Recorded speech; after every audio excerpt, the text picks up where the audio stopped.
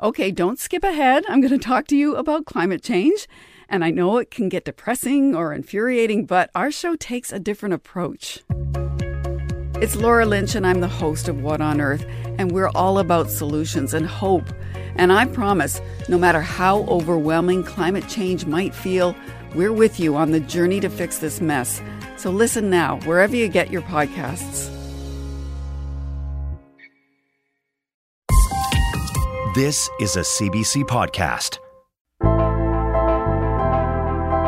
Hi, I'm Damon Fairless.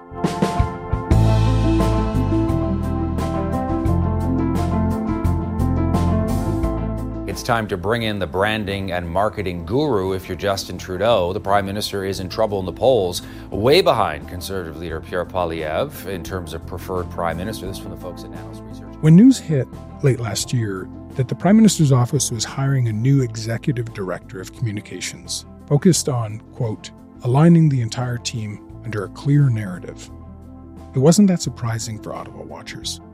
There are analysts who say that Justin Trudeau badly needs a new story to captivate Canadians. On the other hand, Conservative leader Pierre Poilievre has been campaigning across the country and gaining momentum in the polls. Who's ready for some common sense?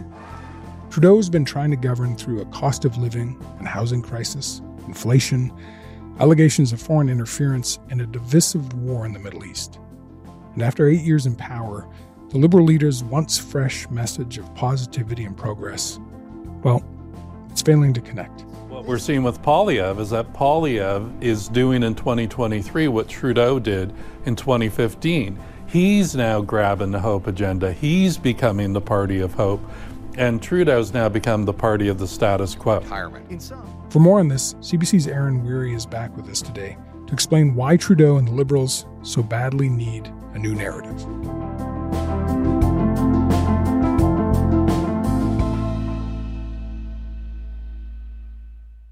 Hey, Aaron, it's great to have you back on Front Burner. Thanks. Hey, happy to be here. Okay, so here we are. It's the start of 2024, and Justin Trudeau has got some problems domestically, internationally, politically. But you argue that one of his biggest issues is a lack of narrative. Why is that?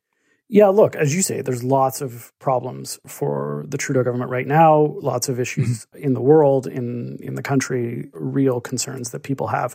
But, you know, part of, I think, the Liberal struggle right now is that they don't have a narrative about what they're doing and why they're doing it and what kind of country and future they're trying to build.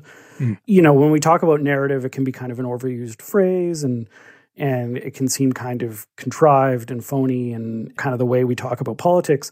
But it's, you know, people need stories, and the best ones are based on something real and something people are experiencing, and they're powerful in politics and in life. And that's, I don't know that the Liberals could tell you what exactly their narrative, their argument is right now.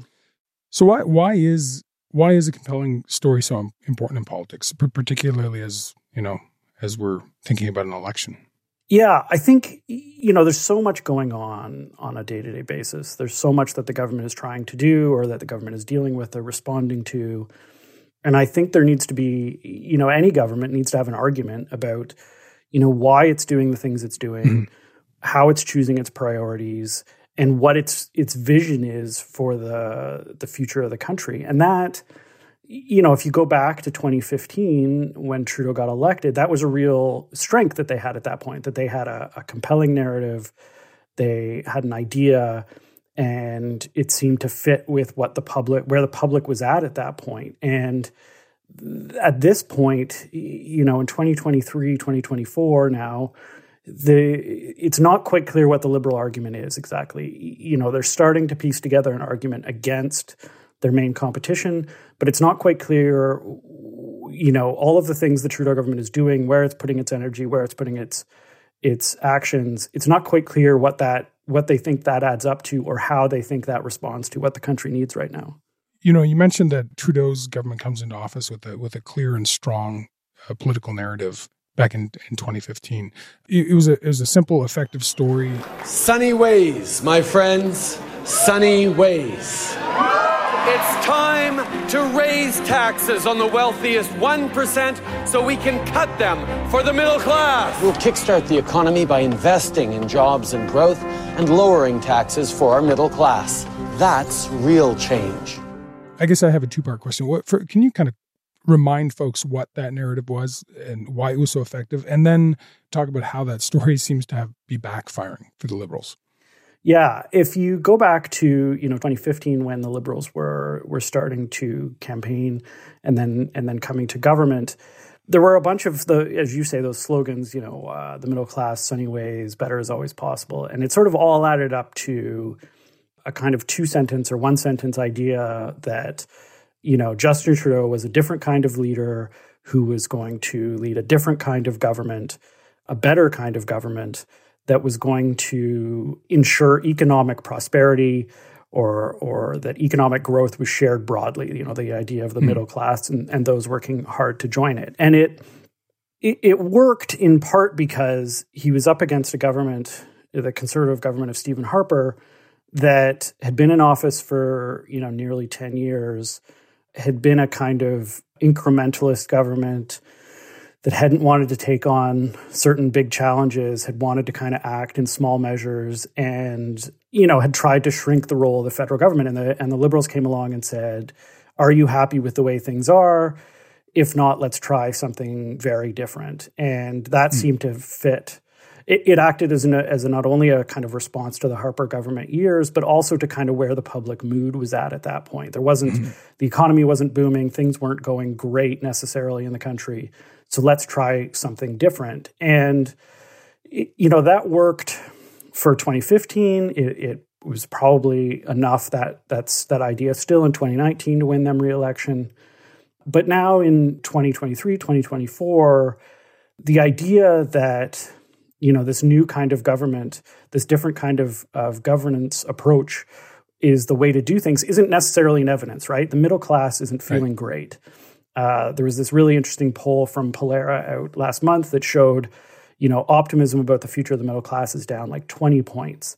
And the feeling that the middle class is doing well isn't there. Interest rates are up, inflation is up, housing prices are high.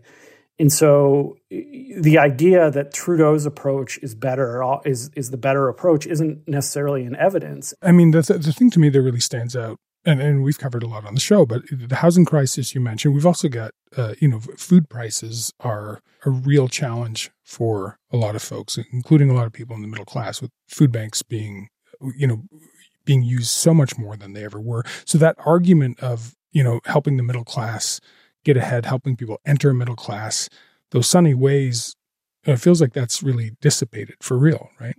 Yeah. I mean, it's hard to kind of be selling optimism when people aren't feeling optimistic. And look, I mean, it's fair to say that any government in Trudeau's position right now would have a hard time, right? It's been in office for more than 8 years.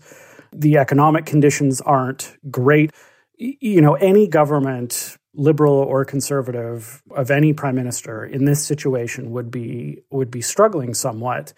But that only makes it sort of that much more incumbent on the Liberals to find a better argument, not least because they're faced with a Conservative leader who has quite smartly picked up on where, the public mood is and said, the reason that things are bad right now is all because of Justin Trudeau, and we need to not only replace him, but bring in a Conservative government that will, deal with these acute, immediate concerns. After 8 years of Trudeau, life is increasingly a living hell for the working class people of this country. After 8 years of Justin Trudeau, life costs more, work doesn't pay, housing costs have doubled, crime, chaos, drugs and disorder are common in our streets. We will clear the gatekeepers. We will remove the privileged class that is inside the castle walls, and we will open up the gates of opportunity to anyone who's prepared to work hard. It's common sense, the common sense of the common people united for... Poilievre's argument is that, Justin Trudeau is to blame and a Conservative government will make things cost less. And that is responding to something real and something that people feel. And you can argue with his diagnosis, you can argue with his prescription, but the message, the idea, the narrative matches up with something that people are feeling.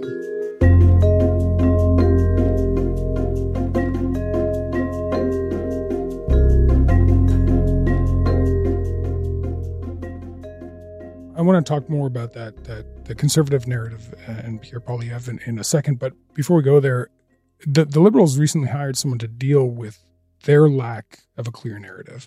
This new executive director of communications, Max Veliket, he's known for his work with younger folks, millennials, Gen Z. So I guess I'm curious, what kind of story do you think might appeal to that demographic? Well, I guess we're going to find out. I mean, I think if young people are feeling pessimistic about the future, they have any number of reasons to feel pessimistic, right? You know, it's not just housing costs, climate change, political dysfunction in the world, wars. There's lots of things going on that if you're a young person, I can imagine you are not feeling super keen on the future. And I think that is, you know, it's interesting in some of the interviews Justin Trudeau has given, especially around the end of the year, he talked about young people specifically. And we made a commitment to them. We were going to make things better, even as we knew things were really, really difficult. Well, there's a global context right now that means we have even more to do. And I need to keep the promise to those young people. And that's exactly why we're focusing so much on delivering that kind of progress and the kind of sustainable future that we know they need.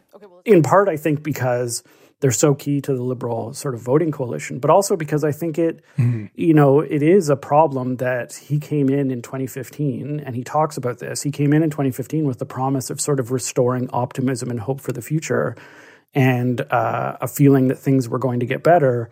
And now it doesn't seem like that. And, you know, he needs to get back to that promise and show that it's still there. And I think that's a big problem for him. And I think part of it is rebuilding a narrative. You also need actions to underpin that narrative. But they need to find a way to explain to people that there is a reason to feel good or feel positive about the future, or at least feel positive about the way the Liberals are approaching the future.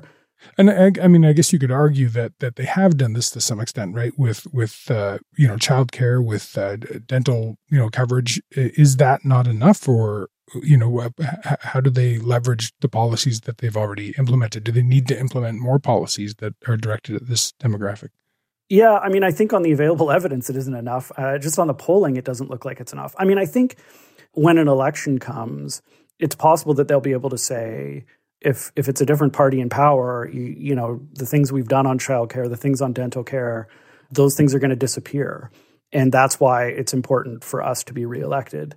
We don't yet really know exactly what the Conservatives are going to run on. We know they want to run on less spending and reducing the footprint of government, but we don't exactly know what that would mean in practice. But, you can't run on it could be worse. But I mean, maybe to put a finer point on that, there is the path of fear tactics, right? So how effective do you think that kind of story might be?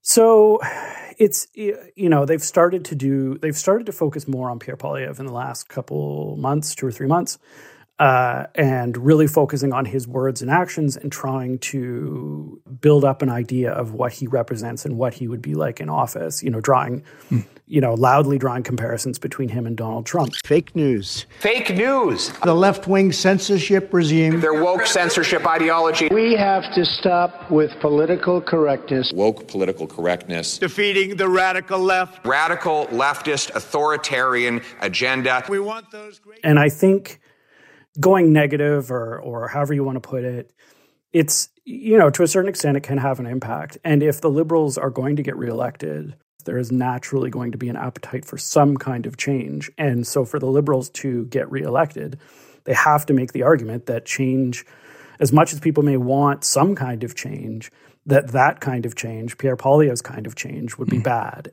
That's part of the argument for getting reelected is, you may not love us the way you did in 2015, but look, that's a choice here. You have to choose between us and the other guys are unacceptable. And so that's part of it, but it's not, I don't know that any Liberal would say that's enough.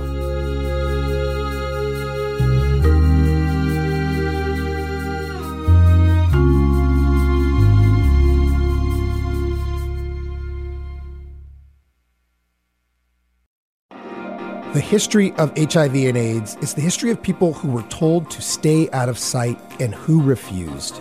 Gay men, but also injection drug users, women, and yes, children who contracted the virus. Join us for the series Blind Spot, The Plague in the Shadows. How much pain could have been avoided had we paid attention sooner? And what lessons could we have learned? From the History Channel and WNYC Studios. Listen wherever you get podcasts.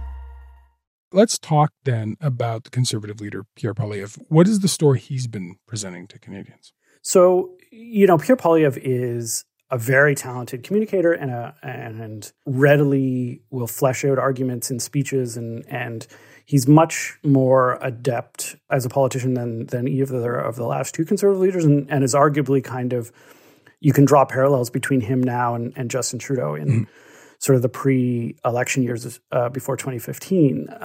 Poilievre tells, it's a really simple story, which is you are unhappy with the way things are. Things aren't going great. And that's because of the way Justin Trudeau governs.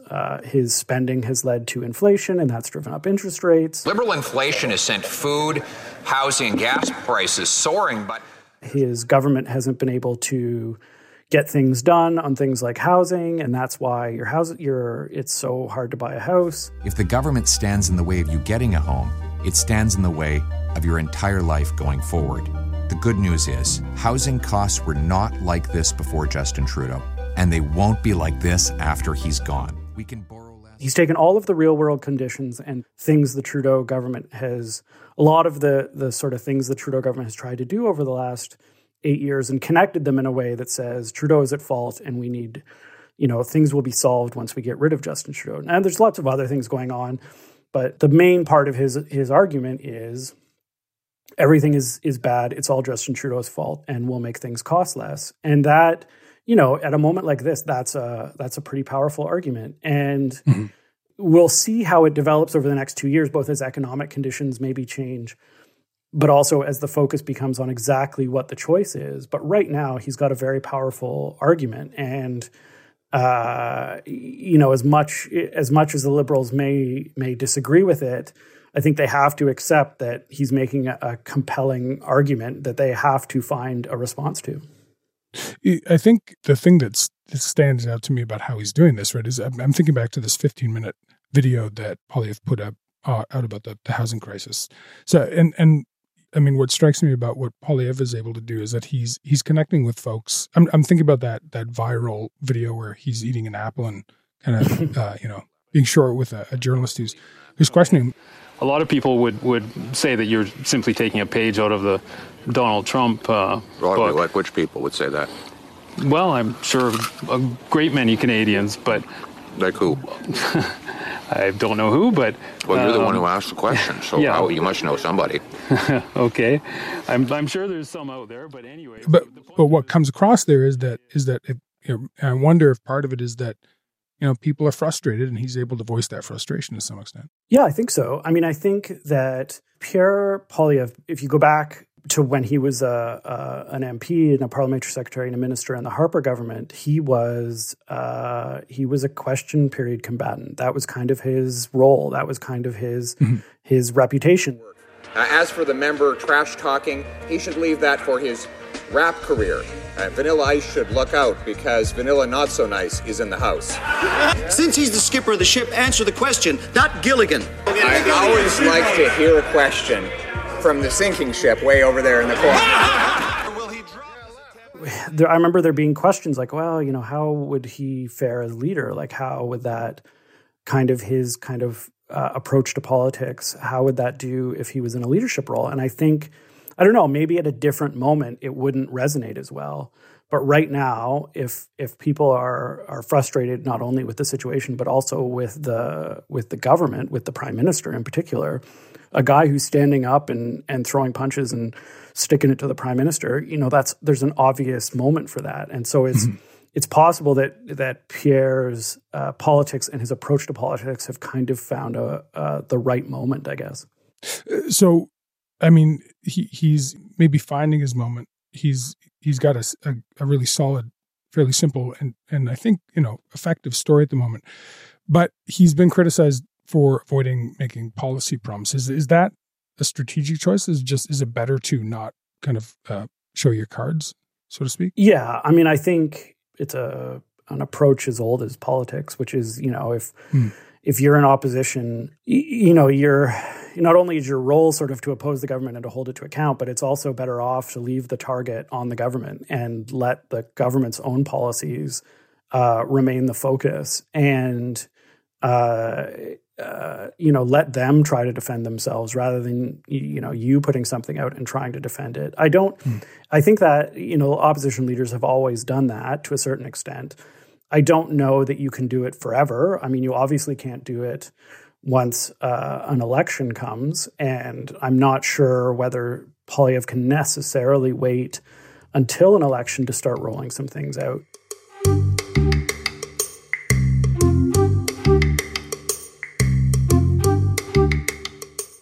Okay, so we've been talking about story, but I also kind of want to pull out a bit and talk about history. I think if we look back historically at Canadian politics, now that there have been a few long-serving prime ministers, but more recently it seems pretty reliable that we flip back and forth between the Liberal government and Conservative government about once a decade. So with all the all the importance that story obviously plays in politics, I guess in this case, does it really matter? Like, is Trudeau's time up? Does he have a kind of natural expiry date? Yeah, look, sometimes we make politics out to be way more complicated than it is, right? Like if you looked at the economic conditions, if you look at how long Trudeau's been in office, you would just sort of naturally say, if you blocked out the characters and the stories and the details, you would sort of naturally say, okay, he's probably coming up to the end of his time as prime minister. Look, like people, in addition to the economic conditions, people just get tired of seeing your face and hearing your voice at some point. And, as you say, like, I mean, it will be pointed, it's already been pointed out 100 times. It will be pointed out another 100 times between now and the next election that the last prime minister to lead his party to 4 consecutive election victories was Wilfrid Laurier more than a century ago. Right. And that's just sort of how it goes. That said, you never know, right? You can never say that anything is inevitable because politics can surprise you, and the facts on the ground can change things. Like, yes, it hasn't been done that somebody's led their party to 4 consecutive elections since Laurier, but sooner or later somebody's going to do it again, probably, and maybe it'll be this time. It's you never quite know, and at the end of the day, as much as sort of the objective external conditions matter, Canadians still end up having to make a choice. And, so the Liberals, if they can make an argument for themselves, you can't completely foreclose on the idea that they could win another election. All right, Aaron, thanks so much. Really appreciate it. Anytime.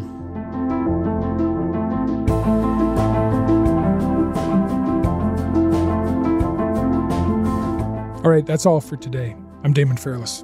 Thanks for listening to Front Burner. I'll talk to you tomorrow.